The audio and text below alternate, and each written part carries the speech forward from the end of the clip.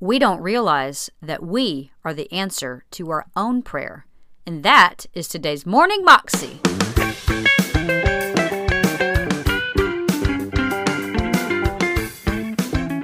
Welcome to the Morning Moxie Show. I am your host, Alicia Sharp, and today on the show we have Christine Caine, and she is talking to us about God of the miracles and how, when Jesus took the loaves and fishes, how he multiplied them for everyone to eat, and how we have to surrender the little that we have to God in order for him to do the miracles. But we have to surrender it, and we have to be willing. Instead of thinking that, I can't do everything, so I'm just not going to do anything, we have to give him our little portion, and he will make something big out of it. Here's Christine. I'm going to jump right into the text today. I'm just like family, so I'm just an extended part of your global teaching team. So if you would turn with me to the book of Mark, chapter 6. I'm both Greek and a woman, so I only speak 3 ways, hard, fast, and continuously, so you will not fall asleep, and you better listen fast. So the Bible says in verse 30 of Mark chapter 6, the apostles gathered around Jesus and reported to him all they had done and taught. Then because so many people were coming and going that they did not even have a chance to eat, they were obviously not from Oklahoma City. But anyway, he said to them, "Come with me by yourselves to a quiet place and get some rest." So they went away by themselves in a boat to a solitary place. But many who saw them leaving recognized them and ran on foot from all the towns and got there ahead of them. When Jesus landed and saw a large crowd, he had compassion on them because they were like sheep without a shepherd. So he began teaching them many things. By this time it was late in the day. So his disciples came to him and said, "This is a remote place," they said, "and it's already very late.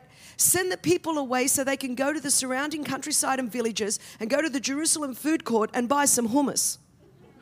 I'm actually just checking if anyone is following the text with me. It's just how I sort of have a look. It is in the original Greek, I did check, but you can do your own research. And so it says in verse 37, "But he answered, 'You give them something to eat.' They said to him, 'That would take 8 months of a man's wages. Are we going to go and spend that much on bread and give it to them to eat?' 'How many loaves do you have?' he asked. 'Go and see.' When they found out, they said 5 and 2 fish. Then Jesus directed them to have all the people sit down in groups on the green grass. So they sat down in groups of hundreds and fifties. Taking the 5 loaves and the 2 fish and looking up to heaven, he gave thanks and broke the loaves. Then he gave them to his disciples to set before the people. He also divided the 2 fish among them all. They all ate and were satisfied. And the disciples picked up 12 basketfuls of broken pieces. Everyone say broken pieces. Of bread and fish. The number of the men who had eaten was 5,000. Immediately, Jesus made his disciples get in the boat and go on ahead of him to Bethsaida while he dismissed the crowd.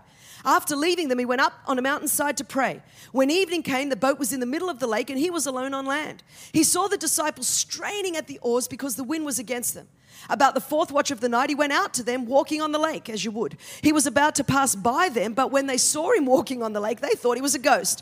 They cried out because they all saw him and were terrified. Immediately he spoke to them and he said, "Take courage, it is I, don't be afraid." Then he climbed into the boat with them and the wind died down. They were completely amazed, for they had not understood about the loaves, and their hearts were hardened.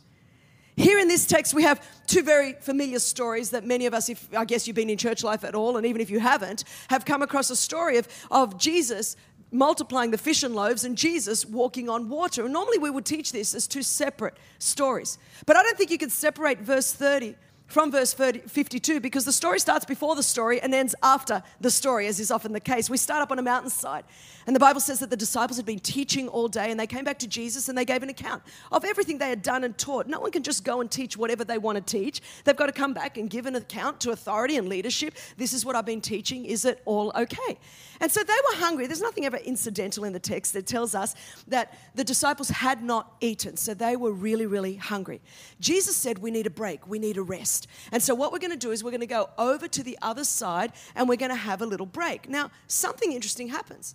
Before Twitter, before Facebook, before Fox News, before CNN, before global satellites, before lifechurch.tv, because you're everywhere, it's a little bit like God, you're just omnipresent. And so before all of that, something happened where a crowd got there on foot before Jesus ever got there in a boat. There was obviously something so compelling, something so magnetic, something so attractional about this man Jesus that people would end up getting somewhere before he ever got there. They didn't come after the 4th worship song. They were there before he ever got there, waiting to hear from Jesus. It's taught me that when Jesus is in the house, You can't keep people away. People don't care how far they're going to park away from the building. They don't care what seat they're going to get in. They just want to get there and listen to Jesus. So Jesus begins to teach. Now the disciples are already freaking out because they know when this guy starts talking that he doesn't stop. And they're thinking, we've never really understood much of any of the other parables he's ever talked about. So we need to tell him that the Jerusalem food court's going to close down because we are hungry. And this is what leaders often do. When they have a problem and they're hungry, they go to the leader and they say, it's the people's fault. The people are hungry. Nowhere in the text does it say the people are hungry, but we know that the disciples have not yet eaten. So they go and blame the people for what they really want. They want Jesus to be quiet so that they can go and eat. And so they say the people are really hungry. And so this is what Jesus does. Because every time he's getting ready to do a miracle and he prepares to do a miracle, he starts right here. He says, well, you give them something to eat. And they sit there and they think, like many of us, we go to Jesus with a prayer request and we pray about something and we don't realize that we are the answer to our own prayer. So Jesus says, you do something about it. Now, what we think he has said is, why can't you do anything about it? We obviously misheard him and we begin to give him a list of reasons of why we can't. The disciples start saying, this is going to take 8 months of a man's salary. We don't have enough food. My mother didn't pack an extra lunch for 5,000 people. There is no way that we're going to be able to feed them. And so they begin to give Jesus a list of why not. So often we do that. I remember when we had a sense, Nick and I, to start the A21 campaign. Now, we were living in Australia. We had just had our second born. I was 41 years old, and we already were traveling around the world and helping to build churches, and we were the network pastors for the Hillsong Church. And so we had a lot going on. And I remember when there was this sense that, Christine, I want you to do something about it.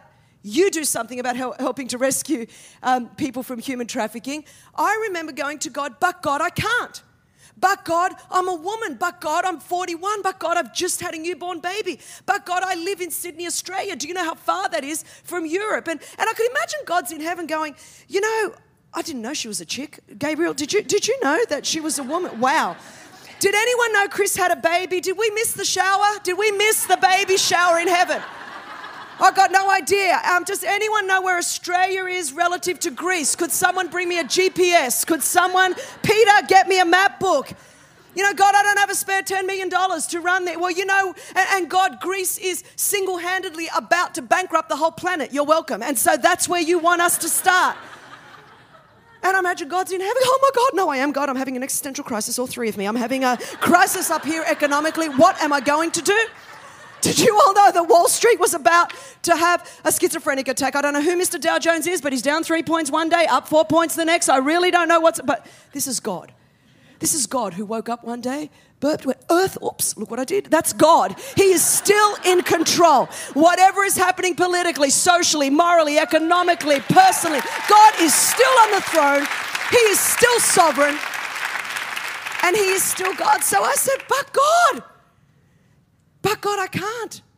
And God's kind of rolling his eyes, going, I never even asked you if you could or you couldn't. It wasn't a question. I said, you give them something to eat. So then as God stops listening, I love this with Jesus, he listens to them give their excuses why not. And then in verse 38, he says, how many loaves do you have? Go and see. It's almost like he didn't even listen to all their excuses. Why not? He says, how many do you have? Go and see. He sent them back into the crowd to go and see what they do have, because the ingredients for a miracle are always in our midst.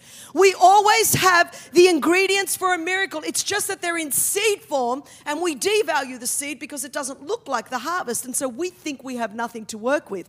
But Jesus cannot multiply what we do not recognize. So he says, go and have a look. So he sends them to the crowd to have a look, because the ingredients are in there. Now, they go around looking. Now, the text has told us in verse 38 that day there were 5,000 men counted, because in that time in history, that's how you counted. You counted according to the men. But theologians and historians would say if you accurately counted women and children, and the other Gospels record besides women and children, if you include women and children, which I love to do, I am a woman, I was a child, so if you include those, they say it would not be unrealistic to say there was at least 15,000 people on that mountainside. So they go in and begin to look amongst 15,000 people.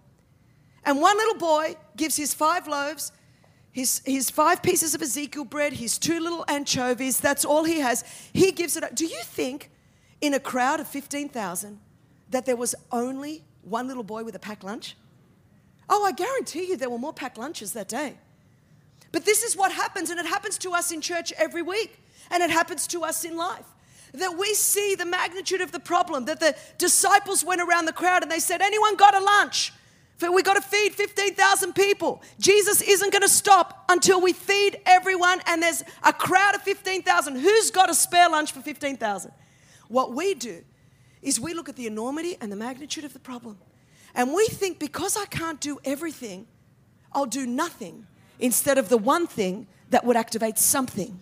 Jesus never asks us to do everything. Every week when our pastor stands up and tells us to bring the tithe into the storehouse, he's not asking any one person to do everything, but God's commanding all of us to do the one thing that we can all do, which is bring our tithe into the storehouse. When we have a need, we're not asked to do everything. When it came to helping to rescue 27 million slaves, God wasn't asking us to do it all. But he said, what's the one thing that you do have? And if you give me that one thing, I'll be able to do something absolutely miraculous with it, Christine, but I need the one thing. That was Christine Caine, and you can find that clip on YouTube if you search under Christine Caine, Maker of Miracles. This is actually part 1 of a 3-part message, so you will catch the next 2 segments on tomorrow and the next day. So I hope you have a great day, and if you want to catch more information about Christine, you can go to her website, ChristineCaine.com. Well, that is all I have for you today. I hope you have a great day today, and I will see you again tomorrow for another episode of Morning Moxie. God bless.